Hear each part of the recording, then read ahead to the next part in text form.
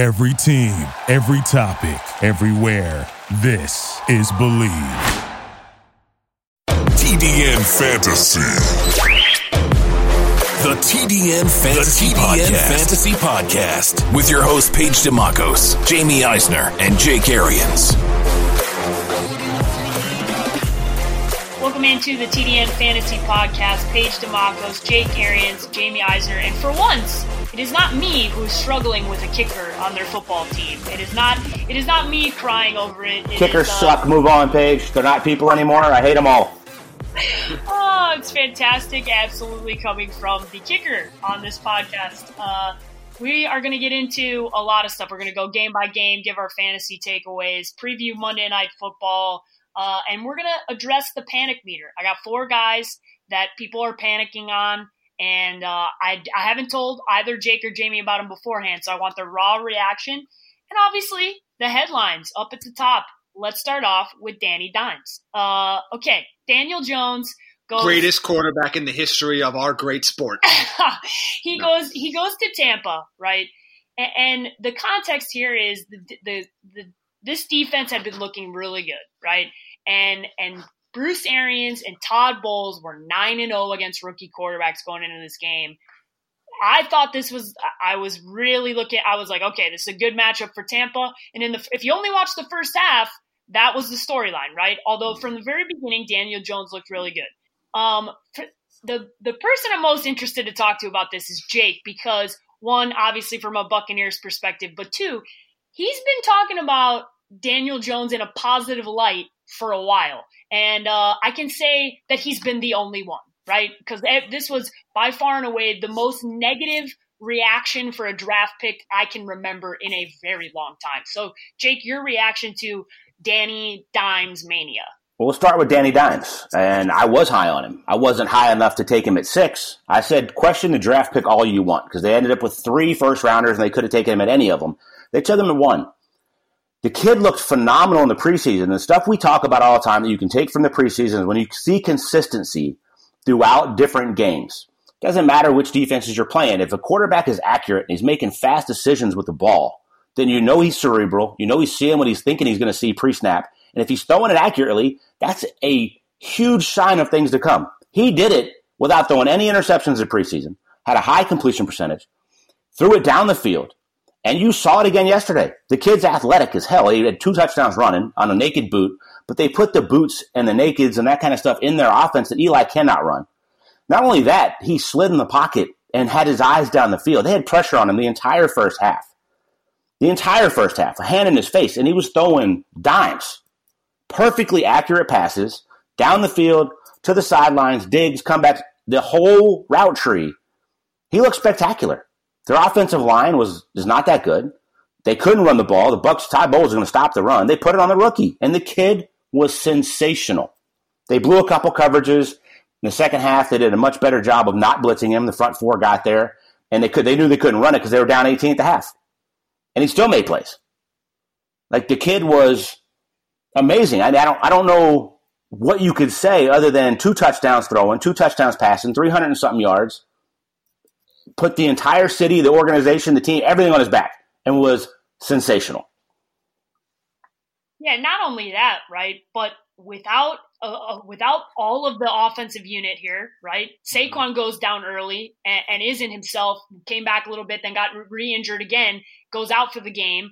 I think my single greatest moment of this game is watching Saquon hobble himself out there to celebrate with his team. I mean, it was I watched that run, right? You watch Daniel Jones run for the first time and you go, okay, well, Eli could never do that. So this instantaneously upgrade because he can get out of the pocket and scramble a little bit. Jamie, obviously, New Yorker, if you guys didn't know, grew up there. So what are your thoughts on Daniel Jones and just understanding the context of how hard it is to be a quarterback in New York? Look, there are going to be a lot of ups and downs, but the word I would use was poise. I was shocked at how poised he was because Todd Bowles got after him. I mean, Shaq Barrett was going to be like in his nightmares still. He could have had 5 sacks in that game. By the way, I wonder what he's spending his $250,000 on today for hitting that sack bonus in his contract. But like he was pressured all day long. Like and they got there. It's not like they pressured in the line. I mean, look, Nate Solder had a lot of struggles there, that left tackle. They got there, and it didn't matter. It didn't rattle him. He still made his throws. He got hit. He got back up, made the next play. Pocket awareness, like on that last play where he just run. That's not a design draw. He just goes back and sees the linebacker turn, and he's got a free lane right into the end zone. He didn't panic. I love the way he played in that game. I'm really encouraged for the future. There's going to be some tough times. The Giants are still not a very good team, and Saquon's going to be out for a while, but he's going to get Golden Tate back, which I think will be a much welcome safety blanket for him, having two guys like that in the middle of the field with Golden Tate and Evan Ingram. You still got Sterling Shepard there. So there's a lot to be positive about. And considering that everyone decided they hated him, it's been this weird dynamic because up until that first drive of the preseason, he was like a pariah for no other reason than the team decided to draft him too high. Yeah. Then he didn't do anything. You got to give the kid props for the way he handled that whole stuff in the preseason, too. Like this whole entire offseason, he's the most hated son of a bitch in the state of New York for nothing that he did. And he went out and balled the preseason, kept his mouth shut, was a pro. And you got to give Eli Manning a ton of credit here, too. This should have happened 5 years ago. They just didn't have a Daniel Jones to do it with. But Eli is the pro's pro because you know he was in there at halftime coaching him up. He stood there and was slapping high fives with him with a big, real smile on his face on the sidelines. When you know he's gutted inside, he's a competitor. But give him a ton of damn credit, too, with the way they've handled this whole thing. Look, somebody else I want to give credit to is James Betcher's defense has no players. Their best defensive player went out in the first half, Alec Ogletree, and made some serious adjustments at halftime. He's a Todd Bowles disciple. He was doing the exact same thing in the first half, playing man blitzing and getting torched because Janoris Jenkins could not cover Mike Evans to save his life, and Jameis Winston was on fire. He went out and rushed 4 in the second half, dropped into coverage. The Bucs want to run the ball. They're up by 18, but they gave up a 75-yard touchdown to start the second half. They dropped an interception in the first half that could have been a pick six. They missed 2 extra points. We missed the kick at the end. The Buccaneers had the game in hand and gave it away. But Daniel Jones made enough plays, and made enough plays in the first half. Like, they went up and down the field. They the red zone offense, the red zone defense for the Bucs gave up their first touchdown of the year. Held them some field goals, but look, the Giants made some. I mean, they did some really nice things. It was a great job by James Betcher at halftime. On a pick one way ever, right? Ever. I don't remember ever it being so negative. And like you guys said, the reality is he didn't do anything. He didn't draft himself. He wasn't the person who went out there and took that 6th pick and drafted him. That's what Dave Gettleman chose to do. That's what that coaching staff chose to do. So it really never made sense for him to receive all of that negativity. But we know how New York is. It's New York. We know how the media is. And the reality is, if he ends up to continue to ball out, all that negativity will you're never going to be loved more or hated more than you are there. And it will be a game-by-game thing. Absolutely. Like that is New York. Yeah, Jamie hit the nail on the head. They're not that good. But build around this kid. Golden Tate coming back, huge. If Golden Tate, Sterling Shepard, Ingram, and Saquon are healthy, the way that this kid can move around, they're going to be fine on offense. They don't have that many pieces on defense, but like there's a huge upgrade at the position. Yeah, you're building, you're moving. And listen, I never root for people to fail, right? Like I am loving, even as somebody who has a vested interest in my analysts at the Draft Network to be right. I'm rooting against them because this is so entertaining to watch that every analyst could end up being very, very wrong. Right? Look, you guys know me well, right? So you understand how pissed off I was at the end of this game. I know. And the first thing I did was grab my phone and I started a tweet of saying, "Congratulations, Daniel Jones, you played your ass off." And it was impressive. And I erased it because if I did that, I would have had to comment on all the other shit I didn't want to comment on. So I erased it. But the first thing I wanted to do, as pissed off as I was that impressed with the kid. Like, it was a hell of a damn debut. No, he deserves all the credit in the world. And we will revisit Danny Dimes as we continue through the season. We talked about it a little bit, but the Saquon injury obviously has a huge impact on a fantasy perspective.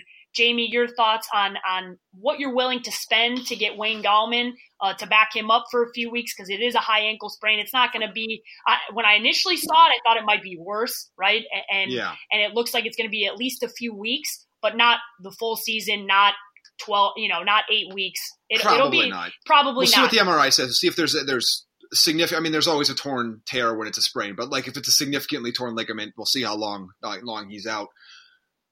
Wayne Gallman's obviously clearly the backup there, and he was getting a little bit of play. He actually got significant play late last season. I don't think people were aware because Saquon was also putting up numbers that they forgot that Wayne Gallman was also on the field a lot. I might be willing, if I have Saquon and I don't have a legitimate other option there at running back or flex, I might go half my fab budget on Wayne Gallman, knowing that he's at least a handcuff for me. If Saquon comes back and tweaks it again in a couple weeks, I would maybe go to 30 to 40% if I don't have Saquon on him and I need that spot. Again, if you have to consider, are you going to play him this coming week? And the reason why I say that is sometimes people make the mistake of spending a lot of fab budget on guys they have really no intention of playing anytime soon, and you're just wasting that fab budget. If that's somebody that has a legit chance to start in your lineup the next few weeks, then by all means go out and get them. But whenever you're dealing with fab budget above like $1 or $2, really go out and consider, am I playing this person right away? Because you don't want to spend $40 on the stash. Yeah. No, I picked Wayne Gallman up. I waiver claimed him, right? I was the first waiver claim, and I got him because I have Saquon. But I have options on my bench that might be better than Wayne Gallman. I got to see, right? But that's different. I don't have the budget that I'm spending, right, in that league. Now, if you drafted Saquon number 1 overall like I did, this is obviously the worst case scenario, yes. But he's not out for the season, right? So it could have been, like I said, could have been much worse. You've seen on a week-to-week basis, there's been a lot of the top-tier guys that haven't ended up being the best guys. And the guy that needs the most credit right now is Dalvin Cook, who's looked like the best running back that we've seen in a while. But shout out Jake for telling everybody that in the offseason. But for the most part, those top 4 guys everybody told you about, I mean, look, Saquon got hurt, but he's been fine this year. Zeke's been a monster. Christian McCaffrey looks like with the exception awesome of one player. game. And Alvin Kamara's been good. Yep. Like, I know he didn't have a great game 2 weeks ago, but he was fine, and he had another great game this week. They're going to end up being the top-tier guys, just like they always are. Yeah, so those guys, if you invested those top picks in them, you've gotten a return on your investment. Look, the injury sucks. Of course. It's part of being a running back in the NFL. You're going to have to deal with an injury at some point. It's just the nature of the business. All right. Julian Edelman injury X-ray comes back negative. This is obviously good news. You got to wait and see on him and his timetable. Jake, the fantasy impact here for maybe Tom Brady. I know you have him on one of your teams, and then obviously the Patriots in general. I got Brady and Edelman together in our TDN league. He's a pro's pro. He's going to come back. I mean, if it's a soreness thing, if the x-rays are negative, he's fine. I can't imagine he misses any time, really at all. I mean, they're 3-0 and they're playing the Bills who are 3-0. And without Edelman in this lineup and AB gone, Philip Dorsett looks damn good. I don't know what they did to him in the last 2 years to turn his entire career around, but he's not Edelman. I think he's going to be fine. I don't think he misses significant time. I mean, you're talking about Saquon. I bet you he's back a week earlier than anybody else in the world would be, just with his work ethic alone, how strong his legs are. And I don't think Edelman misses any time. Yeah, pro's pro, like you said. Not much. Certain guys come back and do it. Certain guys don't. Some guys are going to linger this out for a week, but Edelman's not that dude. I mean, he's going to be back, you know. Not everybody has the TB12 therapy sessions that are happening. That's very true. I mean, come on. We know what works. We don't know what happens there, but we know it works. So, all right, let's get into the panic meter here. So I have 4 guys, like I said at the top of the podcast, that I did not tell Jake or Jamie about, and this is a reflection of the amount of questions we've received on these guys, start or sit going into it. The amount of angry tweets I've seen about these guys during and post games. And then shout out to Fantasy Pros who put together a pretty solid list that you guys can check out that has the panic meter. And to be fair, all of these guys, there's some level of justification for them being on this list. So first and foremost, we will start off with wide receiver Stefon Diggs. Now, we talked about this going into the season. It was going to be tough to predict on a week-to-week basis. We knew they were going to run the football, right? Coach got fired, an offensive coordinator got fired. Mike Zimmer, we knew they were going to run the football. And last week in Green Bay, they put it on Kirk Cousins, and it turned out badly. So you knew going forward, if this team is going to win football games, they're going to run the football. And then this week, it was the Adam Thielen show. He was the guy you wanted over Diggs. So, Jamie, I'll go to you first. What's your level of concern? Let's go 1 to 5 on the panic meter from what you've seen from Stefon Diggs so far. 3.5. Look, this is part of what owning a Vikings wide receiver is going to be. I mean, Thielen had a good game, but it's because he got in the end zone a couple times. Like, I mean, it's not like these guys have been getting 12 catches, and it hasn't been the same. Throwing the ball. Yeah, it hasn't been the same. And by the way, why would you, when Dalvin Cook and Alexander Mattison are averaging like 8 yards a carry? Like, why would you ever throw the ball? But I am a little worried about it, and he's now somebody that, when I'm going to do my rankings, it is probably going to be ranked in like a flex territory for next week and not a must start. I mean, I had them both as wide receiver 2s, and I said, this was kind of the final week where people kind of come off of these guys after 1 week. I want to see 2 or 3 weeks because I want to see how they were played in different game scripts, different when they're up, when they're down, at home, on the road. I just kind of want to see a bigger sample size. And this is enough to tell me, like, he had barely any targets in this game. Like, I think he had like 3 targets. Yeah. Like, it's concerning to me. And he's now somebody that you might look and say, I might have a better wide receiver option on my bench. Guys, this game was 21-7 fast. My panic meter's 3, but my panic meter was 3 before the season started. I did not like this situation. I didn't want to have ownership in either one unless I just didn't have any other options where I was drafting. I know that was a situation with Page. You didn't really want to take Thielen where you took him, but you drafted first in our TDN league. You didn't really have a choice. He just fell to you. They're going to run the rock. Their defense is really, really good. They're going to throw it as few times as they have to if they're playing complementary football, which they've been doing. I say 3.5, but I didn't like it going into the season. I kind of saw this exact same thing coming. That's why I was so high on Dalvin Cook being healthy and the way that he looked in the preseason. So I don't think it's really changed a whole lot. I wouldn't want to own either one of them, and I don't think you're just going to have to get lucky week to week. Yeah, mine is a 3 as well. I think from our perspective, we talked about this as much going in the season, right? We knew that this was going to be the case. You got to understand. You might want, like we talk about, you might want both Adam Thielen and Stephon Diggs to get a lot of targets because guess what? They're both really damn good wide receivers. The Minnesota Vikings do not care what you want for your fantasy team because it is not good for their football team to do that. Kirk Cousins has shown time and time again when you put the ball in his hands to win football games, it doesn't turn out well. And Dalvin Cook is an absolute monster. So why would you do that? You got to get it out of your head, yep. Right? I understand. Listen, Adam Thielen, Stephon Diggs, both very talented guys, but 3 targets. 3. That's how many Stephon Diggs had this week. They threw the ball 10 times in the first game total. It's just that's not great if you own either one of these guys. I got lucky because Thielen had a good week, and it is good to see him getting targeted in the red zone a lot more than Diggs is. Thielen has a higher floor. Like, that's the reality. Like, Thielen has, Stephon Diggs could have a 4-catch, 120-yard, 2-touchdown game at some point, and he probably will at some point this season, but you're not going to know what it's going to be. Yeah. At least with Thielen, you're going to get 5 to 10 targets a game, and he's going to do something with it. Yeah, he's getting more of the target share, right? Yeah. And perfect example of when real football and fantasy football mix. Yeah. They threw it more than any team in the NFL for the first 12 weeks last week, and the average casual fan or big fantasy football fan didn't pay attention to John DeFilippo got fired for that reason. When he got fired, they ran it a lot more the last 4 weeks. Another offseason off an ACL for Cook to come back and be the freak that he was coming out of college. And the concerted effort of bringing in Kubiak and the offensive coordinator and the head coach saying, this is how we're going to play football. There's no analytics that tell you that. You have to pay attention or listen to the show to know that's exactly what was going to happen. They're not going to throw it anywhere near the amount they threw it last year when those guys were having these big high-flying weeks. And it's working. Yeah. Yes, they're damn good. Cook looks like the best player in football right now. Yeah, and the game that they lost to Green Bay, what did I say? They put it in Kirk Cousins' hand, and they should have run the football more. They just they would have won that football against Green Bay if they remembered that they had a really good defense in the first half and ran the football, right? Kirk Cousins did not make good throws. He made a horrible decision in the red zone. It was one of the worst interceptions I've ever seen, and you're looking and you're going, Dalvin Cook. Yeah. Seriously. Yeah, but game flow killed them. They were down, 21-7 or 21-0 in the blink of an eye. Yep. And they had to change what they wanted to do. Yep. It put them in a tough position, and it forced them to put the ball in Kirk Cousins' hands. Don't expect that a lot going forward. All right, this one pains me because he's on my team, and I've received so many questions, and I feel like I've gone to bat for this guy.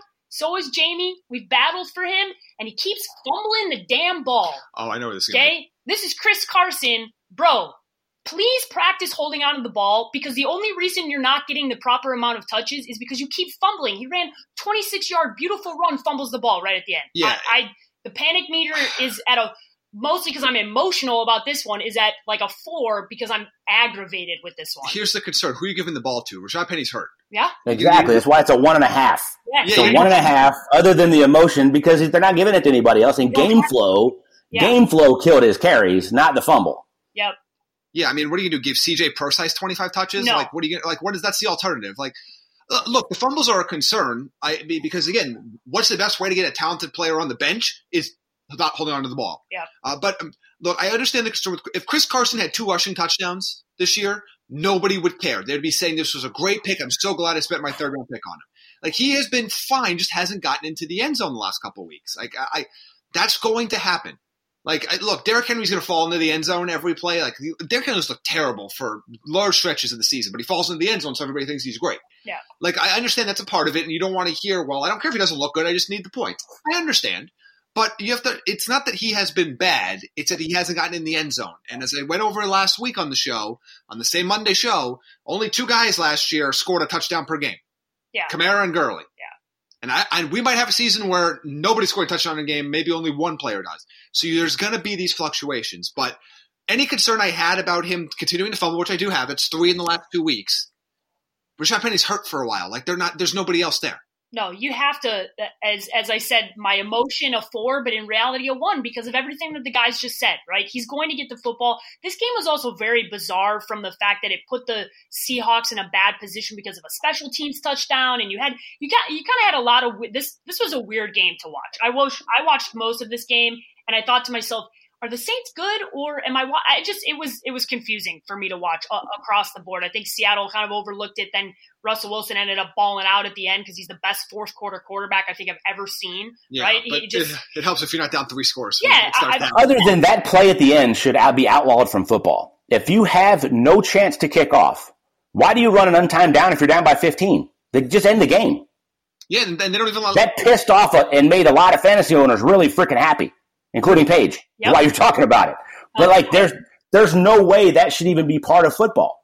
41 points in the game. Russell Wilson. If you can't kick off and get it again to score, why is there an untimed down? It makes no sense to even keep that as part of the game. Look, this is a 1.5 unless the first round running back from last year's draft, which they overreached on, we all agreed on, is healthy. Mm-hmm. He's not. And by the way, the panic meter should be really low. They play the Cardinals next week. Yeah, but that was the other this week. Of this was I was going to say I'm really not concerned because I really like the matchup next week. Right? You're looking and you're going, yeah, he'll bounce back, he'll be fine. Right? And that's part of this when you look at these panic meters. All right, another running back.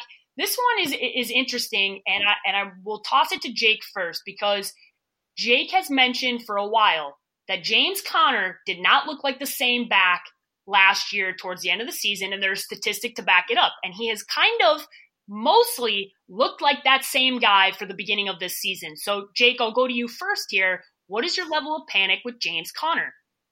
I'm glad I don't own him. Jamie and I fought over him in different leagues last year. I got him in 2, and Jamie got him in ours.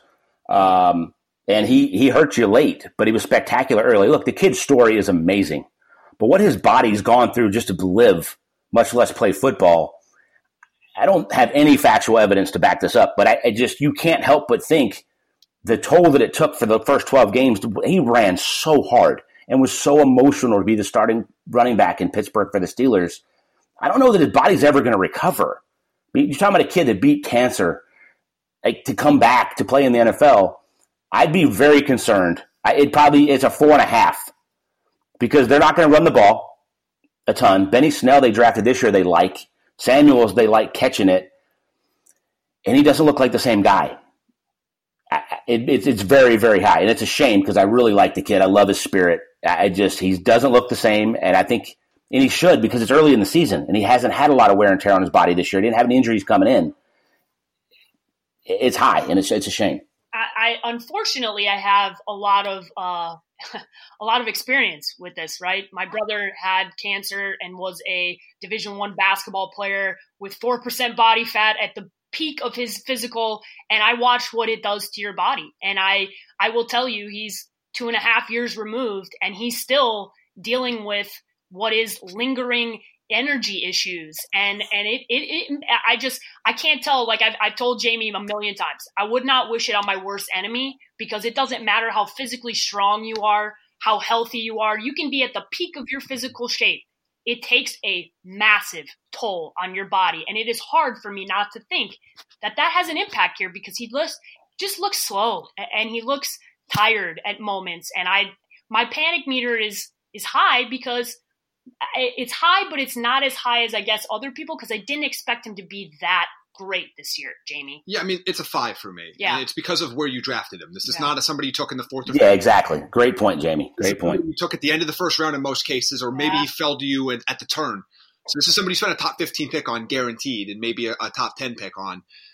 That you, I mean, look, I'm going to get to the point in my rankings this week, and this is tough for me because I'm a big player studs guy, because I feel like when you start to mess with that, let's say you were Joe Mixon owner and you benched him this week. When you start to mess with that, you get in trouble. The problem is this isn't a 2-game sample. This is not a 3-game sample. This is an extended period. As Jake said, I had him at the end of last year. I remember what it was like. I also don't really want to be attached much to this Pittsburgh offense. Like this, it's just not. I mean, if you watch that game, it is not a good offense. And it's not something that I really want to have a lot of shares of. And I understand you're at the point where this is you're going into the first set of bye weeks. Now, the first 2 weeks set of bye weeks, if you look up the teams, there are not a lot of fantasy relevant teams over the next 2 weeks. I think there's 2 bye weeks for each team. And there's really not a ton of fantasy players available. But once you get into that, so it's Carolina and Washington this week, and then Chicago, Tampa Bay. So I guess it's Carolina, Washington this week is what I meant. It's like you probably don't have a ton of shares of Panthers or Redskins on your team. Maybe at the receiver spot you do if you have DJ Moore and Curtis Samuel. But you're not going to need those guys this week. But I don't know if I'm going to play them. Like there's not that many guys that are going to miss this week. And I'm thinking, do I really not have 24 running backs I'd rather play over James Conner right now? I probably do. Yeah, there's quite a few. And I think that's why, Jamie, your 5 is justified, right? Even though I would say collectively we might have been a little bit lower on him, we all still had him up there, right? Yeah, I mean, I think I had him either right around the turn of I probably wasn't going to take him in the top 10, but he was there at 12, taking him and Nick Chubb or him and Cook or whatever. Yeah. Yeah, guys, look, I didn't have him in my top 10 for that reason going into the season. Nobody did more mock drafts than me after my knee surgery. I'm sitting around bored as hell doing nothing but mock drafts. And I didn't take him in one no matter where I picked. I didn't take him in one mock draft the entire time, even if he fell to me late, because I was worried about this. The other thing is there's no Ben. People are playing them different than they're going to play them with a healthy Ben Roethlisberger. You're loading the box to stop the run, making Mason Rudolph beat you when you only think Juju is the only star that you have to stop, and he's getting double covered and still performing. Yeah, no. All of that from a football perspective says don't take him anyway. And now he doesn't look like the same guy. I think Benny Snell is going to be a sneaky play moving forward because I think he's going to start getting some more carries. I said that last week, and he got some. It's going to be really interesting to see what they do there. Yeah, I mean, it matters, right? The Ben Roethlisberger, obviously stuff matters. It changes the dynamic of this team. And going forward, listen, Jake is every year there's going to be one guy that each of us was right on individually that maybe everybody else was a little bit off on. And it seems like this one might be the one where Jake said, I told you so, right? Well, I feel like the Dalvin Cook's going to be that I told one, you so. We all liked him, though. This one, a lot of people liked, and I feel like Jake bought his jersey and was it's parading around the house in it. Was running around. At this point, I've only worn one man's jersey in my life other than my own. It was Dan Marino's in 5th grade. I might have to go Dalvin Cook when this plays out the rest of the year because I put my money where my mouth is. He's on both my teams. Listen, I might reach out to the Vikings and see if I can facilitate that. We might need a Dalvin Cook jersey for Jake to run around in. All right, the last one here is Sony Michel. I've actually gotten a ton of tweets about Sony Michel because this Patriots offense has been humming, right? Mm-hmm. And you've seen pretty much everyone eat, and you're looking at Sony Michel and you're going, it hasn't looked good so far. So your panic level, because Jamie, I wish you could see Jamie. He's doing the I don't know sign with his hands. I've been telling you about this since the off season. Again, this goes back to the same. This is going to be a theme of the show this season. Stop thinking about what fantasy owners want and stop thinking and listen. That's the theme of the show, Jamie. You told them. Listen to what we all told them. Yes. Sony a good player, but there are a lot of good backs that they have there. James White's the only one with a guaranteed defined role that you know what it is every week. Thank you. Because they've used that unless role. He's having a baby. Yes. Yeah. Because they've used that role with James White and then Deion Lewis before them and Kevin Falk before them. We know what that role is. And that's been the same role in the Spellcheck offense for a decade. Mm-hmm. So they can mix and match guys. They like Rex Burkhead. They don't care that you don't like Rex Burkhead. Rex Burkhead is a decent enough runner, and he knows that offense well. And you know what? He gets every single thing that's blocked for him. Yep. Even if he's not the most dynamic runner in the world, he gets what he. He also catches it well and picks up the blitz really well, so he has a defined role as well. Yes, it's just not as big when James White's there. So look, and Sony Michel, he's a good player, but look, if Bill Belichick wants to do what they did in the postseason, they want to have a Sony Michel game, they'll have a Sony Michel game, but they don't need to do that when they're up 1,000 points on all their teams. And you also are not going to know it's going to be a Sony Michel game. No, by the way, you might if they're playing like a really good team, but like. Even then, like this is why I had him as a flex play in the draft. Like I couldn't put him as an RB2. Like he wasn't somebody I felt comfortable with on a weekly basis. I want a share of that offense, and in a flex spot, I think that's fine. Because if you look at the other players that you're going there, he has just as much chance to score a touchdown as anybody else that you have there. But this notion that I heard in the preseason, he's going to score 18 touchdowns this year. I mean, look what he did in the postseason. Like they don't use their running backs that way, and also he has a history of massive knee issues that don't go away and are never going away. Like we've heard burn on bone since draft day. Like it's just a factor that you have to consider. He's not somebody that I think is startable on a weekly basis. There are going to be times where he's flex play worthy, and there's times where you're going to have better options. Like it is what it is. Like this is what we warned you about. So my panic. Yeah, the number is pretty. What's the number, Jamie? What's the number? I mean, it's 4, but like I'm not panicked because this is what I thought would happen. Yeah, exactly. I got to say 3.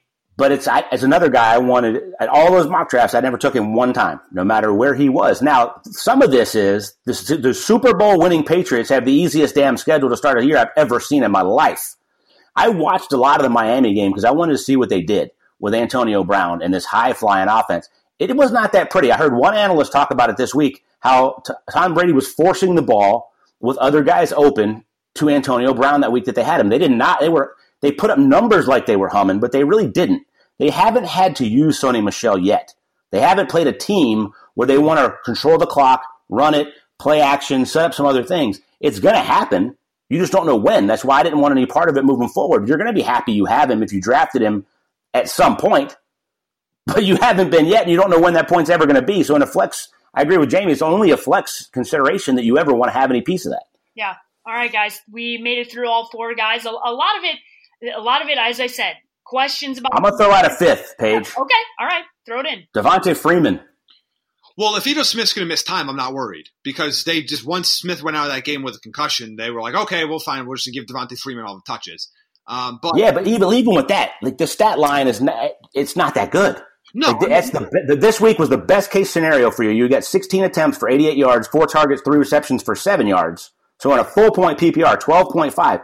Unless he scores a touchdown, that's your best case scenario. You're talking about a guy that was going the 2nd, 3rd round. Yeah, I mean, he's a flex play, period, going forward. He's not an RB2 anymore. So this will be the last week. I ranked him as the lowest of RB2s this week, and he'll probably end up getting there. But no, he's not somebody you feel confident with. And this was a good matchup. Indy and bad pass-catching backs with Darius Leonard out this was as good as it's going to get. Yeah, I was wrong with him. I couldn't decide if I thought that like his potential could outweigh the Dirk Cutter killing every running back he's ever come in contact with, and it cannot.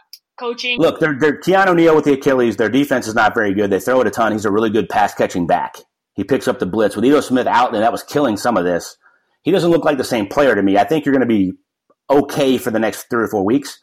But where people took him, it's still he needs to be on that list. Yeah, he's not going to return draft day value. But I think at this point, you know, and you're just going to kind of have to move on as he is in the mix for one of your flex spots. Or if you're in a 2-flex league, he's probably in every week in a 2-flex league. Yeah. But that's what he is now. Like it sucks, but.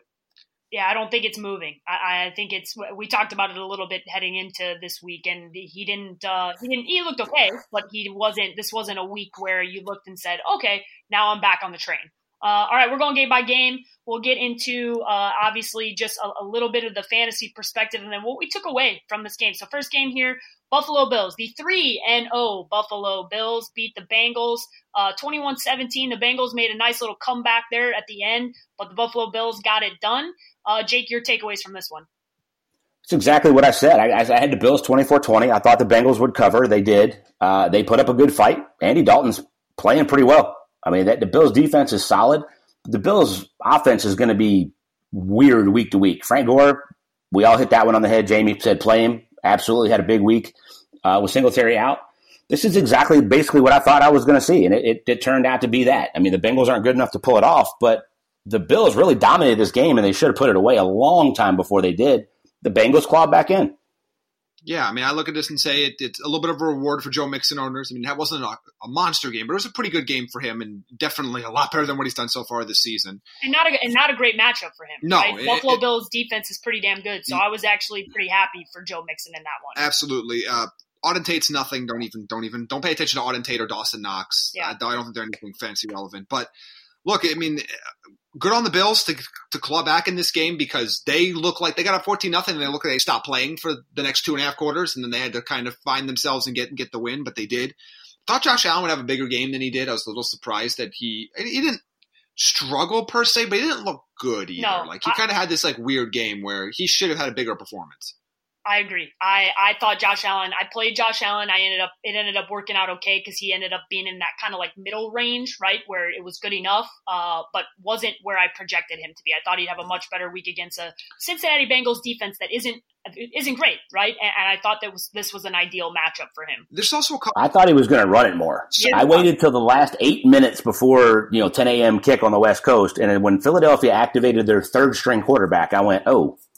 Maybe Carson Wentz isn't as healthy as I thought, and that doesn't bode well for me when I'm already playing Tom Brady over him in one league. I'm going to go ahead and put Josh Allen in. I thought he would run more than he did. He had, it's almost 20 points, but I thought he would have a bigger day than that as well. This is a cautionary tale where, I had him ranked 13th. I saw industry, a lot of people had him like 6th or 7th.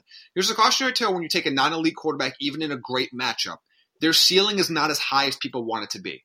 Like the ceiling for a guy like an Aaron Rodgers or a Matt Ryan or Holmes in his own league now, so I can't. But those type of guys in a really good matchup have a much higher ceiling. So that's what you have to kind of take into consideration.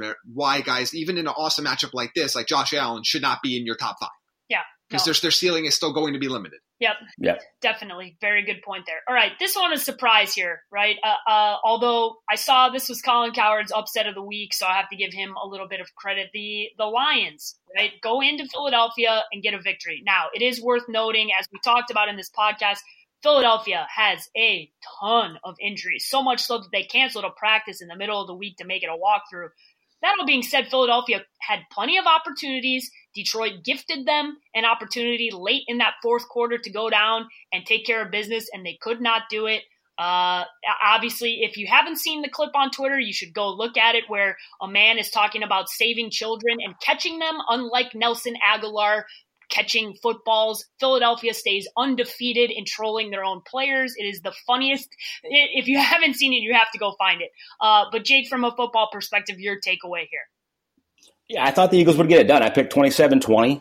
To Detroit's credit, and Philly still had opportunities. They just kind of shot themselves in the foot. I mean, they were about to kick Detroit was kicking a field goal that Philly blocked when they were up 3 in the fourth quarter with time to go win it and couldn't do it. But they have a ton of injuries on the offense, and Carson Wentz still had a really good day. Their defense is what scares me moving forward. They don't have a ton of injuries over there. They're not rushing the passer like they have. They're supposed to be really stout against the run. They weren't great. And Detroit's offense, I mean, we all love Stafford, man, but I'm like, they got some decent weapons there. That offense is okay, but Philly's defense scares me moving forward. I mean, the injuries on offense, they're going to have to outscore people. It was I didn't see it coming. I'll put it that way. It was a weird game. To lose at home for the Eagles was a bad loss. Yeah, I mean, I have to eat some crow here. I thought the Lions would be like a 3-win team this year. I don't think they're a playoff team or anything like that, but they definitely show that they're a 6 or 7 win team, and they're better than I gave them credit for. Look, Kerryon Johnson gets in the end zone, but he looked terrible in this game. Like, I mean, I'm glad he's getting the goal line carry. It took him like 17 tries, it felt like, to get in the end zone there. But he did, but not a real great game for him overall. Marvin Jones, to your credit, Paige, had an awesome game. And from the Eagles side of things, yeah, I know. I mean, look, Aguilar, another a terrible fumble in this game where, like, I don't know, like the wind caused the fumble. Like, he had the ball, nobody touched him, he just put it on the ground. But he also caught 2 touchdowns. So, like, it was kind of like this weird game with him where he was getting open, just making sure he can actually make the catch. Nobody's talking about a brutal drop in the end zone by J.J. Arcega-Whiteside. Yes. It wasn't even a 50-50 ball because the defender didn't get there. Like, ball hit J.J. right in the hands, and he let it drop in the end zone. So he needs some more credit there. Miles Sanders was their best deep threat in that game. He got open. He was open downfield a lot, which was intriguing to me. I know he caught those 2 balls for 73 yards. Look, it is what it is at this point with the Eagles. Like, as long as, they're hurt at receiver, which they're going to be for this Thursday night turnaround. Aguilar is worth playing in the slot. So Ertz has been okay this year. He hasn't been phenomenal. They're not targeting him as much. Look, I can't argue Miles Sanders deserves more carries right now. He's looked fine, but that's it. Just fine. This team has hasn't looked as good as everyone pretty much projected them to be. This could be a really tough start, right? Because they go a quick turnaround. They play Green Bay on Thursday Night Football. They're going to have in Green Bay. Yeah, in Green Bay. Not a great start for this team, right? Especially when you scoreboard watch and you look over at the Dallas Cowboys in the division who are taking care of business. I know it's been a lighter schedule for them, but still, it's tough to combat that when they're a better team anyway. Yeah, they're just a better. Yes, they are. They are. I mean, Philly could turn this around quick when Goddard, Deshaun Jackson, Alshon Jeffrey are all healthy, but they got to get healthy. Yeah, it's like you said, it's a fast turnaround for this. Speaking of Goddard, too, he had a brutal drop in the end zone as well. Yeah. Also a play that was very weird where he got wide open. He just ran across the field, and Carson Wentz, for whatever reason, just decided not to look his way anymore and just force it into Darren Sproles for a 3-yard catch on the sideline. It was very strange. Yeah. This whole game was very strange for the Eagles. Like, I don't know what their deal is. I will say Wentz is a freaking stud, though. Yeah, he is. Like when he's healthy, he's different, and he's better than Goff. Good to go back to that comparison of that draft. He is elite player when he's healthy. 100%. Plus, if I put Carson Wentz with that coaching staff, with that offense in LA, you'd be looking at a much different LA Rams team who's been a little lethargic to start the season. I know they got a victory, but we'll get into that game. All right, the New York Jets and the New England Patriots. This one was ugly for 99.9% of the game. The Jets score late touchdowns here. Yeah, they did. Yeah, they did. As Jamie sounds like he had a little wagering going on in this one. I'm not saying Jarrett Stidham cost me $100 with a pick six, but Jarrett Stidham cost me $100 with his pick six. What was the final here, guys? What was the final here? The final here was 30-14. New England gets it done, but does not cover the spread. Jake, your takeaways from this one, even though I think it's really hard to have takeaways when you're playing this New York Jets team that has, nothing going for it at this point. Yeah, I mean, minus the fact that you're blowing them out so bad that your backup quarterback throws a pick six. I picked 34-10. It was 30-14, but that means they didn't cover. So it was, but they blew them out. They looked good. The Jets are up against it right now. They got to get Sam Darnold back and have some semblance of quarterback play. They got to get C.J. Mosley back on that defense. Look, the friggin' Patriots look good, and their damn defense is solid as can be. This is exactly what we thought it was going to be. They just didn't cover because of the BS at the end. Yeah, I mean, the Jets scored 0 offensive points. Yeah. So, look, so the takeaway, there's really no real takeaways for the Patriots. We've talked about them before, other than I think Philip Dorsett's interesting because people kind of forgot about him when Gordon came and then Gordon came back and AB came in, and he's worth being on your bench somewhere. Dude, he looks good. Yeah. He was a fast guy that didn't have good hands who's now catching everything. Yeah. My panic level, I'm going to add a 6th player to our panic meter, and it's Le'Veon Bell. And I think I'm at a 4 on him. This offense is somehow worse than I imagined. Now, again, injuries. I get it. You're playing Luke Falk, it'll be different when Darnold's back in. But this Adam Gase offense is as bad and maybe worse than I thought it was. Like, this 3rd and 8 throwing the ball behind the line of scrimmage bad. Like, they did it multiple times that game. This wasn't a personnel issue in Miami. This was an Adam Gase. This is what he thinks you should run on offense now, apparently. So unless Peyton Manning from 5 years ago is going to come out of retirement and start playing quarterback for this team, I'm worried about every single fantasy player on this team. And if you spend a top 5 pick or a top 10 pick on Le'Veon Bell, he's probably more of a flex play going forward than anything else, and that's brutal. To be fair, you did bring that up heading into the season about Adam Gase. We know this about the coaching staff, and it doesn't matter how talented you are, which Le'Veon Bell is very talented.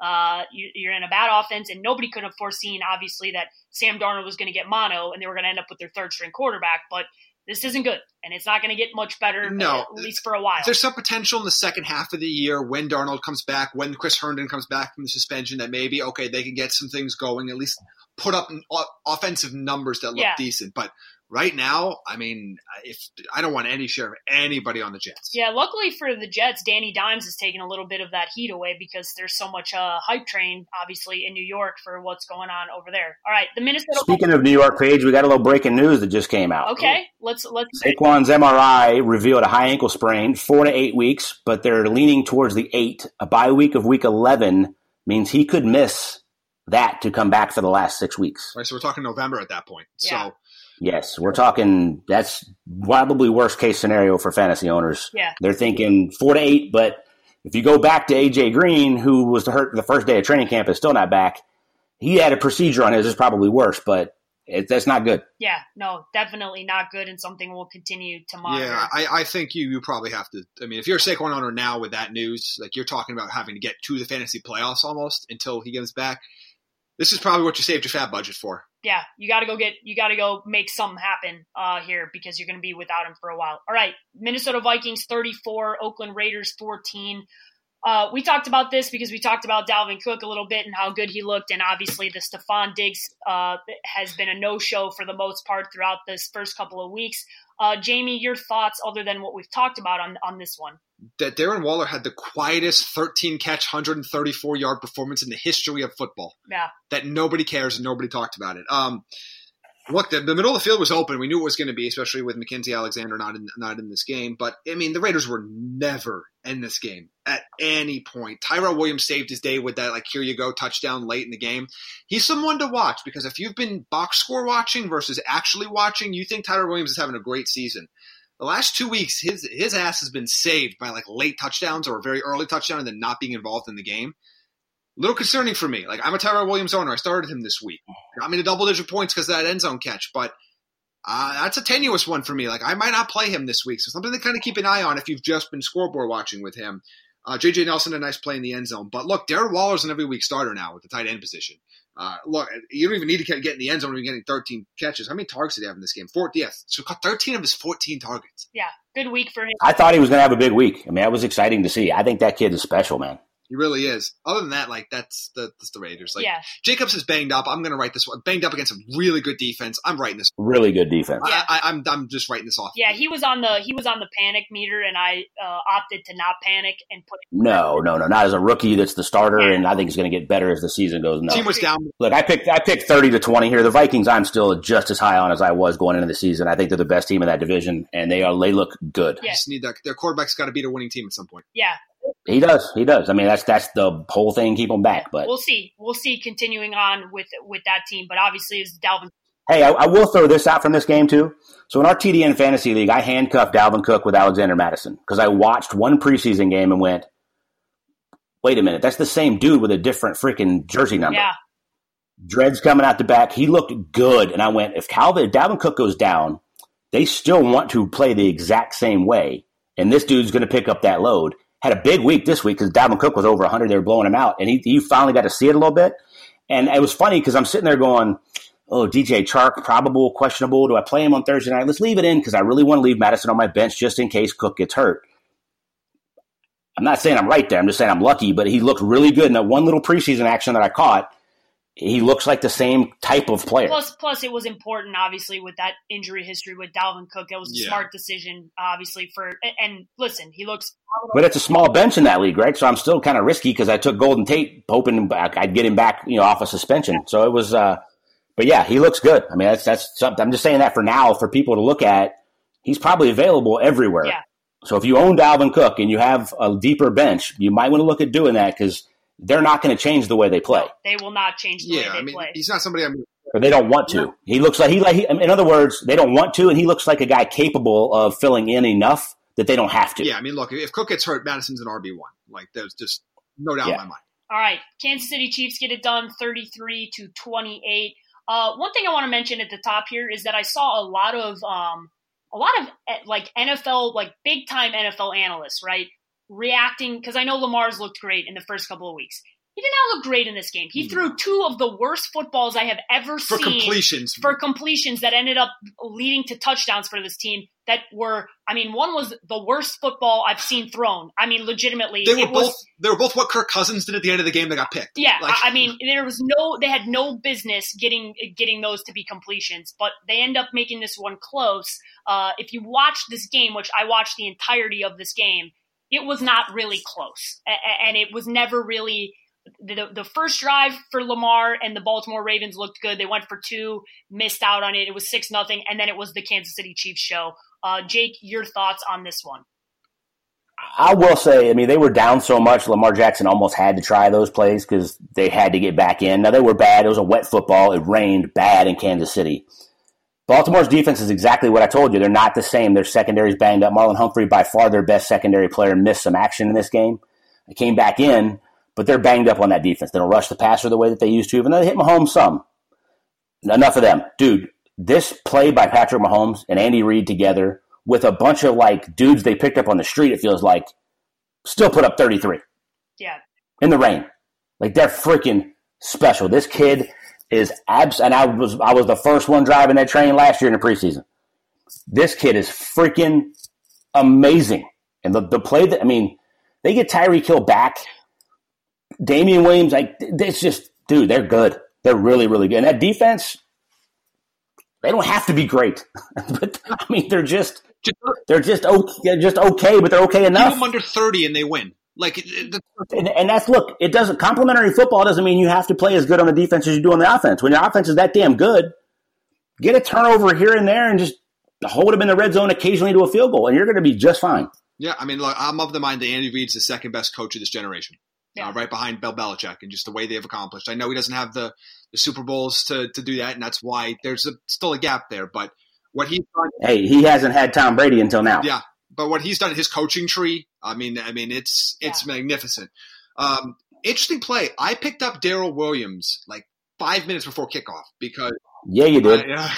Because I was waiting to see, because I'm a Darrell Williams guy, just because he's somebody that I had last year. I had that combination of Damian and Darrell and Charkandrick and all that stuff, trying to figure out the KC backfield last year. He can play and he can catch the ball. If Damian Williams is out again, LaShawn McCoy looked good, but then re-injured that ankle, and that scares me when these guys start re-injuring the same thing. And you're older. Like, he's very much should be in your lineup next week. All right, moving on. The Indianapolis Colts take care of business. They get a victory 27-24 against the Atlanta Falcons. Jake, your takeaways in this one? I literally wrote down Colts 27-24, and then as we talked about it, talked myself out of it with the defensive injuries and picked the Falcons 24-23. So it's exactly what I thought it was going to be. We just talked, as we all talked about it, I talked myself out of it and changed it while we were doing the show. Indy's good, man. Jacoby Brissett threw for over 300. T.Y. was on injury list all week, came in, had a solid day, 20 points, had gotten in the end zone again. They look good. The Falcons' defense is terrible. They don't run the ball at all. They got real issues. Keanu Neal's now got an Achilles. He's out for the year again. Indy is really solid, man. Like, that was a really impressive win. I thought the Falcons, after beating Philly, high flying, whatever, would get it going, and they didn't. They couldn't get it done. Yeah, good to see Matt Ryan with 6 picks. Yeah. Good to see Marlon Mack have a big game coming off again the injury list as well. Again, T.Y. Hill put up a big game. It was all in the first half. He walked off after that touchdown in the first half and never came back on the field. So, a big game there. Keep an eye on him throughout the week, because if he doesn't play, then you got to look at the other options there, the Paris Campbells, the Zach Pascals of the world. Otherwise, there's not a ton of other advice here. Calvin Ridley was invisible, but that doesn't happen very often. I'm not worried about it here. Look, Matt Ryan's been a weird season for him. Just a weird season. He's throwing a ton of picks, but he's also putting up a ton of numbers. So he's been good enough for fantasy purposes. Yeah, he's been good in fantasy, right? Because he's putting up a ton of numbers, but it is frustrating. I think it's going to continue. Yeah, I think it's going to continue as well. He kind of has this. This is kind of what you get from Matt Ryan here. Well, just the way they're built now, right? The defense is not very good. They know Dirk Carter doesn't want to run the ball. They're not running it very successfully anyway because they have, iffy O-line play. So Matty Ice is good. He's going to sling it. If I owned him, I'd feel fine about it. I don't see it changing going forward. All right, the Green Bay Packers take care of business at home, 27-16. The best play that I saw all weekend. Phillip Lindsay on 4th and 1, just scooting his way in, and then Dalton Risner grabbing him and throwing him into the end zone for a touchdown. Assist to Dalton Risner on that one for that touchdown. Jake, your takeaways from the Green Bay victory? I took the Packers 24-16. It was close. Their offense is still not high-flying and going. Williams and Jones, they told you it was going to be 50-50. And I told you before the season, be careful on Aaron Jones because Williams picks up the blitz and plays on 3rd down. He's playing more than that now. Packers defense, still a takeaway. They've been consistent for 3 weeks. This Broncos offense is struggling. They're struggling to run the ball. It's putting too much pressure on Flacco and a young receiving core. Manuel Sanders, 2 for 10. Broncos not very good. We all were higher on them than they've shown. They haven't shown a lot. Packers have been solid. It's a sneaky 3-0. I'm not that high on them yet, but they got it done again. Yeah, I mean, look, if you've been a Philip Lindsay owner, you've been begging. This is probably the week you benched him, but I mean, you were begging for a big performance, and he kind of gave it to you. You're making your lucky stars. Aaron Jones found the end zone twice because he had just a dreadful game outside of those couple carries there. We told you bounce back performance from Marquez Valdes-Scantling this week. He didn't have to play a quarter that could match his speed. He had a pretty big game. Otherwise, yeah, I mean, look, this Jamal Williams-Aaron Jones split's not going away. No, it's going to continue. It's going to go all season as long as both of them are healthy.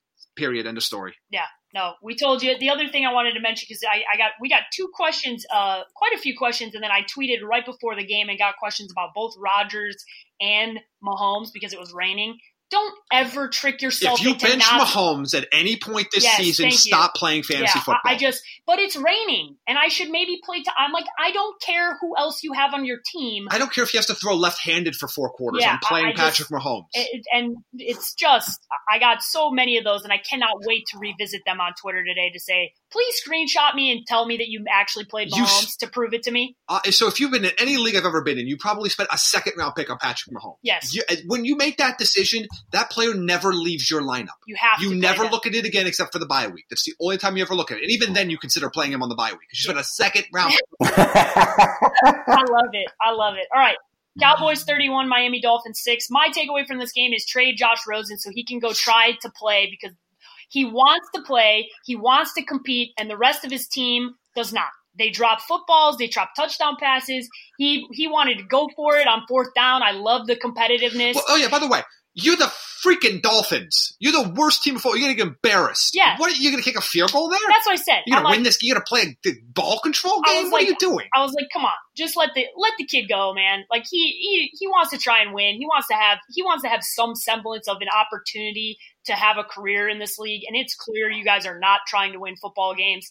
Not much to take away because it's impossible for me to look at an opposing team against Miami and say anything other than, yeah, everybody should play. Jake, your thoughts? My thoughts are I picked the score exactly, 31-6. Cowboys, they took them lightly. They did not have the fire they needed. They turned it on to their credit. And one thing I've loved about the Cowboys is how good they've been. Really good teams can step on the pedal when they need to. Not everybody has that ability, and they did. Cowboys are really good, man. Yeah. Really, really, really good. They're the best team in the NFC right now. Complimentary football all the way around. Dak is playing at an awesome level. And look, I was really critical of Rosen because I said he was Jay Cutler, and I still believe that. But the biggest knock was his body language, that he's the smartest guy in every room he's ever been in, and locker rooms weren't going to like him. The stuff that he's been through is giving him the chip on the shoulder that he needs, I think, to be the elite because he's got all the talent in the world. Yeah. Like when I say he's Jay Cutler can sling it with the best of them of all time. He needs this chip on his shoulder. Whoever gets him next, I think is going to be getting a really solid player that knocked down the ego enough that he just wants to play football and then he can finally be accepted by a locker room because he's been tough as hell. Yeah. This is a bad situation, and the kid looked good. Yeah, he can flat sling it. Now, whoever gets him next is going to get him for a 3rd or 4th round pick, and they're going to be really happy about it. Yeah, it's going to be New England, right? And it's like it's a foregone conclusion in my mind that they're just going to go Brady. I thought so too for a while, but they like Stidham. I don't know that they're going to want to give up capital to get him when Brady looks like he's going to play for another 5 years. Yeah. Jamie, your thoughts? Yeah, someone said that Tom Brady's going to be playing in the Hall of Fame game the same day Patrick Mahomes is inducted into the Hall of Fame. So, oh, man. Look, my thought is that damn Tony Pollard looks good, which, again, that's not actionable advice for you, but just know when they're blowing out teams that Pollard is actually pretty darn good. So I was hoping for a bigger game from another receiver that wasn't Amari Cooper. I was hoping maybe Devin Smith or Randall Cobb. Now, Cobb had a 79-yard touchdown called back, or else it's a whole different story, but for the Dolphins, literally nobody's relevant. But Preston Williams has been their best receiver so far. Not somebody you're probably going to play ever, but if you're in like a DFS or you just need a deep play or you're in a super deep league or something, he's actually been relevant with both quarterbacks all season. So if you want a Miami Dolphins player, you don't. Yes. But if you do, that's the one. All right. Next game we're going to talk about here. We won't spend much time on it because we really spent the majority of the top of this podcast talking about it. Giants win 32-31. We talked about Daniel Jones. We talked about the Saquon injury. Not much to get into other than we told you not to freak out about Mike Evans. We told you not to freak out, and Jameis to Mike Evans looked phenomenal. Jameis looked really good in this game. Jameis did look really good in this game. So any other thoughts? Because we did discuss this one at length. Jake? Yeah, Ronald Jones is a freak. when he gets enough touches, he's an absolute freak. He had 80 yards rushing. He had 1 catch for 41 yards on a screen pass. He's just different. But Peyton Barber's still really, really solid. And it's kind of like Green Bay. Peyton Barber's going to have his touches. They're going to go with the hot hand. And in this game, Ronald Jones was putting it away at the end. It's a game Tampa should have won hands down. O.J. Howard got off the schneid, he had 2 drops, but had a couple really big catches. Could have had a really big day for him. Jameis looked better. This Tampa offense is going to continue to get better throughout the year. So if you own shares of those guys, you're going to be fine. The Ronald Jones, Peyton Barber thing is going to remind you a lot of Green Bay moving forward. But, man, we talked about it. Daniel Jones was spectacular. Give that kid a ton of credit. All right, moving on to the Carolina Panthers taking care of business 38-20 against the Arizona Cardinals. My takeaway here is if you watch this game, Kyler Murray did not look good. We talked about this off the podcast. I know the stats will show you one thing. Your eyeballs would tell you another thing.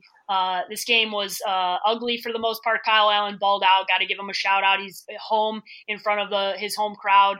But, Jake, your thoughts on this one? Yeah, I wanted to take Carolina. I talked myself into picking the Cardinals, but I did it by 1 because I didn't think they'd cover that if they did. Kyler did not look good. He's not as fast. He's not like this whole Michael Vick comparison before the season. He's like Lamar Jackson can run like Michael Vick, the only dude I've ever seen close. Kyler Murray doesn't get the edge. And you're going to look at the box score and go, he ran for 70 yards. They blew the coverage so bad a couple times. He had 2 20-yard runs, but he can't get out of the pocket. He's really quick, but he's not that fast. He can throw it. And they're going to move up and down the field on a lot of people. They're going to put up a lot of numbers, but their red zone offense is going to be stagnant. They got lucky on the first one. The Larry Fitzgerald touchdown was a 3rd and 1. Then they had a throwback to David Johnson, which should have been blown up for 0 yards, and David ran really hard and got a touchdown. Or they don't get those 2 in the end zone. This defense is awful. I go back to they're going to be a must-watch 4-12 to see what this kid does. He's exciting, but he's got a long way to go. And I don't like his body language either.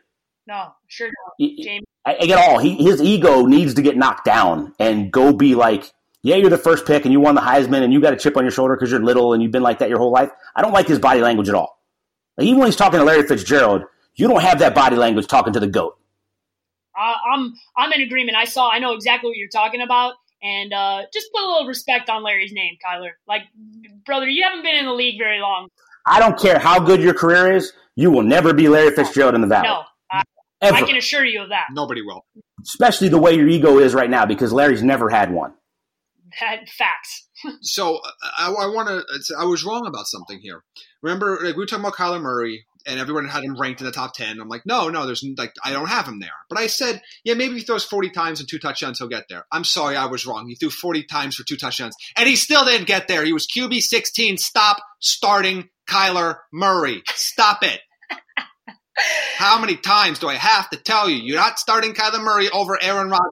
And that was with 70 rushing yards. Stop it. And against a banged-up team at home, this is a best-case scenario, right, for them. The Carolina is not a great football team. This was a good matchup for Kyler Murray, and you still didn't see him get it there. I'm just telling you, we live in Phoenix, okay? We know. We watch this team. I know the other national pundits all want Kyler to be this spectacular version of himself. He's not that yet. I'm not saying he won't get there. He's looked damn good in flashes, but he's a rookie. Yes. And I told you Carolina's defense is still solid. They're getting older, but they're still really solid. Yeah, reasonable expectations. It was a bad look. Bottom line is a bad loss for the Cardinals. This is one that they could have got and they should have got because their schedule gets worse. And they didn't get it. No, they didn't. But a couple quick notes on this. Look, Fitzgerald catches another touchdown. They are locking in on him in the red zone. Yeah. I mean, they are designing almost half the red zone plays look like they're designed to go to Larry. Whether they get that, whether he's open or not, they're going there. So that's why he's a weekly play. And the air raid has turned Christian Kirk into a PPR monster. 59 yards. just PPR heaven there. For Carolina's side, Christian McCaffrey is a monster. You should have known that already. And again, start every tight end that ever has existed against the Cardinals. And literally everyone ever. Thank you very much. Look, I also gave you the stat last week that Cam Newton was leading the NFL in uncatchable throws, and that the quarterback play, if they're going to play a traditional offense, was going to be better. And it was tremendously better to the point where DJ Moore and Curtis Samuel now look like legit receivers in the NFL. Yeah, because Cam looked horrible, and we told you that. So hopefully you – Oh, one of the greatest things I love, by the way, in the NFL is when stuff like this happens. I saw my first NFL notification on my phone this morning was Cam Newton ruled out for next week. Yeah. No kidding. Absolutely. No. We don't care how the treatment goes. We don't care what happens this week. We're going with Kyle Allen. Don't even ask us questions. Don't even ask us. All right, 49ers get a victory, 24-20. A very ugly game. Jimmy G did not play good. This game was all over the place, hard to take away. And we talked about James Conner already. So, guys, anything other than that taken away from this game? The Niners got it done, but it was ugly. Jimmy G didn't look that good. Kittle has been non-existent this year. I picked 28-20. I thought they'd cover it. I thought 7 was high, but the Steelers hung in there, and I'll give the 49ers credit for making enough plays to win the game, but they didn't look that good either. No, Jimmy G had some really nice throws and some really brutal throws. It was all over the place for him in this game. He doesn't look like a $100 million quarterback. He certainly does not, and I've said that for quite some time now. They used all 3 running backs. So I picked up Jeff Wilson in one of my leagues. I feel like we're getting to like last year of his career, Jerome Bettis or like Brandon Jacobs, even though he's a completely different type of runner, in the sense that he's going to have like 17 yards and 2 rushing touchdowns every game. Yeah. Like that's just what's going to be. Because they were literally putting him in the red zone, period. Yeah, that's what he's going to be used The drive doesn't matter. Hurry doesn't matter. They are taking their backs out and putting Jeff Wilson in when they get inside the 20-yard line, and he's getting it done. Yeah, no, he is getting. Yeah, I had Breida in a flex and put up 190-plus points in a Yahoo traditional PPR league, and it's the last time I'm going to do that because that scared me. I watched that like on the red zone here and there, and every time I looked up, Breida wasn't in the game. Yeah, Mostert looked good at times, had just a brutal fumble. Good on Kittle, excuse me. There was a viral video going around of like everybody kind of being sullen after the fumble, and then Kittle looks up and sees Mostert's kind of got his head in his hands and runs over to him and kind of pats him on the back and walks him to the sideline. So yeah, good on Kittle for that. Yeah, good teammate, that's for sure. All right, the New Orleans Saints go into Seattle and get a victory 33-27. This game, we talk about another ugly, strange game to watch. This one was that. Russell Wilson had a lot of garbage time points, but as somebody who owns him, he had put up 41 points for a quarterback this week. He's the number 1 fantasy quarterback. It was an ideal situation for them having to throw the football a lot after being down in this game. Jake, your takeaways from this one? Metcalf looks like a pro. Tyler Lockett's going to get enough deep shots and enough targets that he's going to be played. Russell Wilson's good. Disley, Jamie hit that nail on the head last year with him when he's healthy. And tight ends in this offense are going to be good. Terrible loss for the Seahawks. Really good win for the Saints. Return a punt for a touchdown. Defensive score. If you play your backup quarterback, and he's the highest paid backup quarterback in the NFL, you hope to go 500. They're hoping to go higher than that, and they stole one in the first week that their backup quarterback is playing. Yeah, to me, I think Tyler Lockett's a low-end wide receiver 1 going forward. I mean, that's back-to-back weeks with double-digit targets, and that's always been the thing. Is will he get enough targets to be successful? And he's showing it. He's being successful with it. I don't think it's physically possible for the first person to ever tackle Alvin Kamara because I've never seen it happen. I never see the first person that lays hands on Alvin Kamara and get him. It's remarkable. He is just a phenomenal talent all over the board. Had an awesome game. Was their best receiver. Was their best runner. Was just their best player, top to bottom. We told you Michael Thomas would get his. No, it wasn't like a 10-catch game, but that's probably the worst week he's going to have, and he was still really good. And then nobody else is relevant in that offense. Literally nobody else. Stop playing anybody else. Yep, and that's what we told you. All right, this one was a surprise for me, and maybe it's because I need to reevaluate the Chargers. Chargers going to charge her. Yep, the Texans get a victory 27-20 on the road against the Chargers. We all like the Chargers a lot going into the season. They do have a ton of injuries. Obviously, Melvin Gordon is not playing for this team, but disappointing for me with this team. I feel like they've had a lot of expectations in the last few years, and I see that Super Bowl window closing on them, and I don't know. I think Tom Brady might end up outplaying Phillip Rivers potentially. It's a damn shame Rivers is probably ended his career without a ring. It's really a damn shame. I just wish they would have put together enough to get it done for him, and I don't see it. Jake, your thoughts on this one? Texans are better than I thought, and the Chargers are garbage. Yeah. This is 2 bad losses in a row for them in games they should have won. I think Melvin Gordon now has a little more leverage. He said he's going to come back and play for them. If he waits till week 8, that'll be interesting. I mean, it'll be really interesting to see what happens there. I think he might come back faster than that because I think they might hit the panic button a little bit on that one. But Mike Williams got some targets. Keenan Allen's awesome. They weren't great this week, but they still are really, really good players. I'm talking football, not fantasy. They should have been better than they were. Texans are better than I thought, man. Like, Deshaun Watson just makes freaking plays. The kid's fun to watch. He really is. And there were 3 touchdowns this week that helped nobody. Two of them to Atkins, one of them to Fells. Look, DeAndre Hopkins had a much better football game than fantasy game. I know he finished 6 for 67, but Luke was a monster in the second half of that game. Was really, really strong. And the Texans couldn't run the ball, but I feel like that, maybe not to this poor of an extent, but I think this is more of what the Texans' run game looks like. Carlos Hyde's not a 100-yard or 90-yard back a week. Like, they're going to struggle to run the ball. For the Chargers, at least, Eckler got you barely into double digits because of his 7 catches in half PPR leagues. Keenan Allen is a monster. He's a true wide receiver 1. You're playing him every week. But just my football takeaway is that it looks like it's going to be another wasted year for the Chargers, where they might win 9 or. They'll finish really strong in the second half when they get healthy, but it's going to continue to be this for a while. This is a very good chance that this is their wild card game, except they're going to be playing it in Houston. Yeah, and that's the tough part, right? Because we talked about this in this division, and the Chiefs don't look like they're going to take a step back at all, potentially. It's not in the regular season. Maybe if they run into Belichick again, but that's it, right? Yeah, that's this division. They are looking like they're not going to be able to keep up, and that's 2 bad losses. One on the road that should have been won, and then a home game that you lose. And like Jake said, if I'm the Chargers, I'm finding a way to make Melvin Gordon come back, right? I'm making that phone call. I know Eckler's been good. He's not the issue, but I'm still doing it just to bolster the bring you back in the locker room to get a boost. To get a boost, because these are 2 bad losses, and it's at this point you kind of got to hit the panic button at 1-2 when you're looking up at 3-0 in the division. All right, the Rams get a victory on the road, 20-13.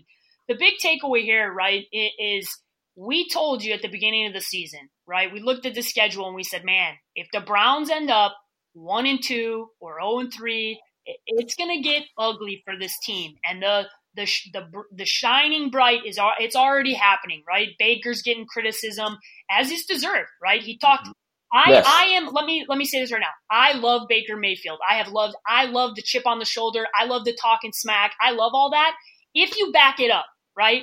Let me be very clear, because it is not okay to talk all that shit coming into the season. Oh, by the way, I don't care if your comments were taken out of context about Daniel Jones. You look like an ass. You said it. You said it in a media. And you look like an ass. And if Daniel Jones continues to ball out and you continue to have a bad season, you're going to look really stupid. And by the way, every time they go to a commercial break after you look like crap when they did, just 3 of the 4 commercials That's are right. you. And you don't think the people that work blue-collar jobs in Cleveland aren't paying attention to that, right? And I'm not saying this is it's all over for Cleveland, but it's not good. It's going to be a lot harder than – well, aside from this podcast, we've been talking about it for months now, but it's going to be a lot harder for the Browns than anybody else thought, at least that they thought. And they got a tough couple of weeks. If you look at their next couple of matchups, they got a tough couple of weeks coming up.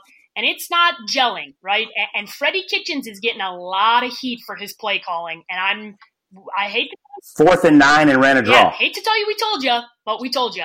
Jake, your thoughts on this one? The Browns have issues. I said it going into this game. I thought the Rams would cover. They did. They didn't look great. The Rams do not look great. They don't look like the same high-flying offense. Goff is good enough, but they're really solid. They're playing really complimentary football. That defense is healthy. Aaron Donald's starting to go off. Even though he had 1 sack. Clay Matthews drinking from the fountain of youth and going to the TB12 Center to get ready for games. He still looks really, really good. The Browns' offensive line sucks. And Baker now knows they suck, and he's leaving the pocket too early and not even letting plays develop because he's so used to making plays on the run, and he has so much confidence to do that, he's not letting the pocket stay there. And it happened 3 or 4 times last, and he always goes to the right. People are going to see this on film, and it's going to continue to be a problem. They lost one of their weapons in Njoku. Jarvis Landry can't run. You go back to he was leading the NFL in catches, but 80% of them within 4 yards of the line of scrimmage for his first 3 years. He can't get open. That's going to continue to be an issue. You're going to double OBJ because you now know that. Chubb's going to be okay. They need to go back to trying to run the ball, but this offensive line's not very good. Their defense is really good, but they're out there a lot. They got big problems. I don't think they make the playoffs. Look, that whole division is iffy now. Obviously the Steelers probably bottoming out to some level has completely. It ain't iffy. The Ravens look good, and that defense is going to get healthier. Yeah. Now they're going to come back to earth on offense, but I still wouldn't want to play them. Yeah, it's going to be interesting. It's 1 game difference there for the Rams. Again, continue to be the president of the Cooper Kupp fan club. Start him every year. Yeah, buddy. He's the guy.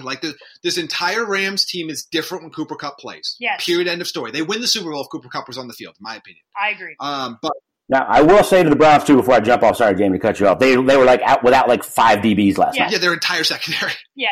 Their entire secondary was out, so Cooks went off. It was a little bit easier for Goff. The rest of the Rams don't look good. And Cleveland's defense could be great at times. But sorry to cut you off. I was going to throw that out there. No. I mean, it's a good point. That's why Brandon Cooks had the big game. I was worried about him if he was going up against Denzel Ward, but I said if he's not, then he's definitely a guy you really want to start this week. Woods was okay. For the Browns, really, one guy had a good game. It was Nick Chubb. That was it. Yeah. I mean, Odell Beckham in a PPR league was fine, but not, even in a full PPR league, it was 11.6. So, again, this is where I warned you in the preseason about like these people that were drafting Baker Mayfield in the top 5. You got stop projecting so much. Like when you have a cache of knowledge about which players perform all the time, stop taking these unnecessary risks with guys that you think are going to take not just a small leap forward, a massive leap forward in their next year. And that's what people like to do with Baker Mayfield and Rich Trubisky and Kyler Murray, and you're paying for it right now. Yeah, you also got to know you had a lot of unknowns coming in with a new coaching staff, right? A first-time head coach. You have to factor those things in when you're talking about this stuff. And if you listen to our shows going into the season, these are things we talk about because it matters. The football aspect matters, right? You don't overanalyze and you don't go too much one way or the other. But that's why the combination of, the fantasy analytics tell you this, but knowledge of coaches and knowledge of football tells you a lot too. And this is one of those things we told you going into the season. All right, quickly, guys, Monday Night Football tonight. Chicago Bears going on the road to play the Washington Redskins. The Redskins are 5.5 point underdogs here. Jake, who are you picking tonight? I got the Bears 30-20. I think the offense kind of goes off and gets back on track. I think they hit some deep shots. I think Allen Robinson has a big night. I think Trubisky looks better. I think Montgomery has a solid, I think he's really becoming the running back as Cohen becomes kind of a slot guy. And their defense is going to go off. I think the Skins will hang in there for a little bit, but I think that the Bears have too much and pull away. And I think they all want to look like the Bears on Monday night. That's still a giant media market with a huge fan base. I think they look really, really solid. Yeah, I'm going to go with the Bears as well here. I do think it's going to be a fairly close game, maybe 7 points. But I think Washington's a little bit better than people think in terms of like they're not a team I see getting blown out too often. It's going to happen, but this Bears team has to win. You have to win these games, even on the road. Like if you fancy yourself a division title contender, which every Bears fan and every Bears player believes that's the case, you have to be able to go on the road against a bad team and get a win. You have to do it. And I believe that they will. They've had a little extra time to prepare here. I need to see something from Mitch. Like, I need to see something from him. They're not going to win this game by just running the ball on the ground. They can't just rely on their defense to get 2 defensive touchdowns for them. Mitch is going to have to do something in this game, and he's going to have the opportunity to. It's not exactly a world-beating defense. No, I think this is that game. I think Matt Nagy, I think this is the game you see David Montgomery featured a little bit more. I think this is the game you see a little bit more from Mitch Trubisky than you've seen. And I think this is the game where, listen, if you know anything about Khalil Mack and this defense and what they did last year, they shine very bright on the big stages. And I think that's what you're going to see this week from this defense is I think Case Keenum's going to get picked off a couple of times. I think the offense is going to be put in a really, really good position. I'm going to pick them to win by a touchdown, right? I don't think it's a blowout just because I think Washington's a little bit better than everybody, just because Case Keenum's a little bit better than everybody gives him credit for. And I think Gruden's a damn good coach. So 27-20, Bears get the victory, cover the spread, and move to 2-1. Jake, any parting thoughts on today's podcast?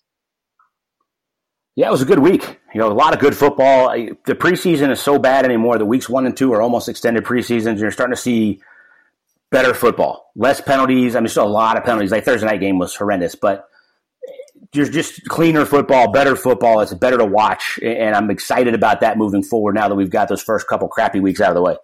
I'm just going to do a cheap plug for my rankings. They'll be out there Tuesday morning, tomorrow morning, if you're listening to this on Monday, for week 4. Wow, can't believe it's going to be.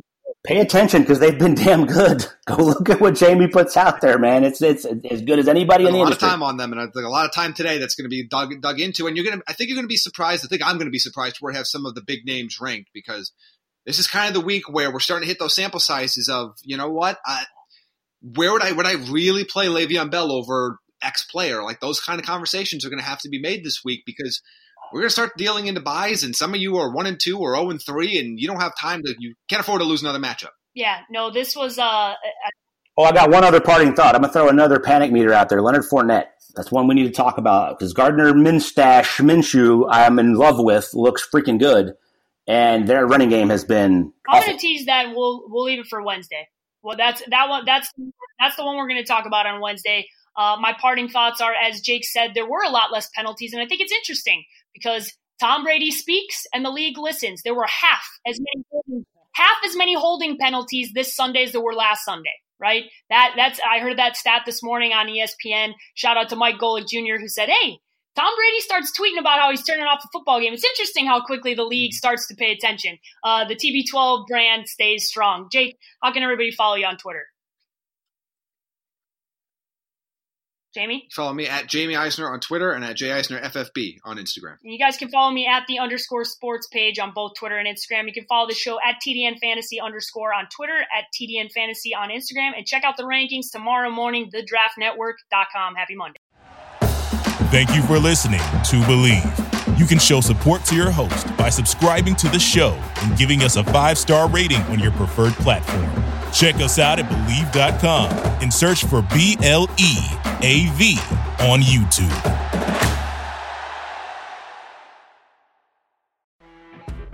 You know when you're listening to a true crime story that has an unbelievable plot twist that makes you stop in your tracks? That's what our podcast, People Are the Worst, brings you with each episode. I'm Rachel. And I'm Rebecca. We're identical twins who love true crime cases that make you say, didn't see that coming, and we hate the people responsible for them. Listen to People Are the Worst now on Apple, Spotify, or wherever you get your podcasts.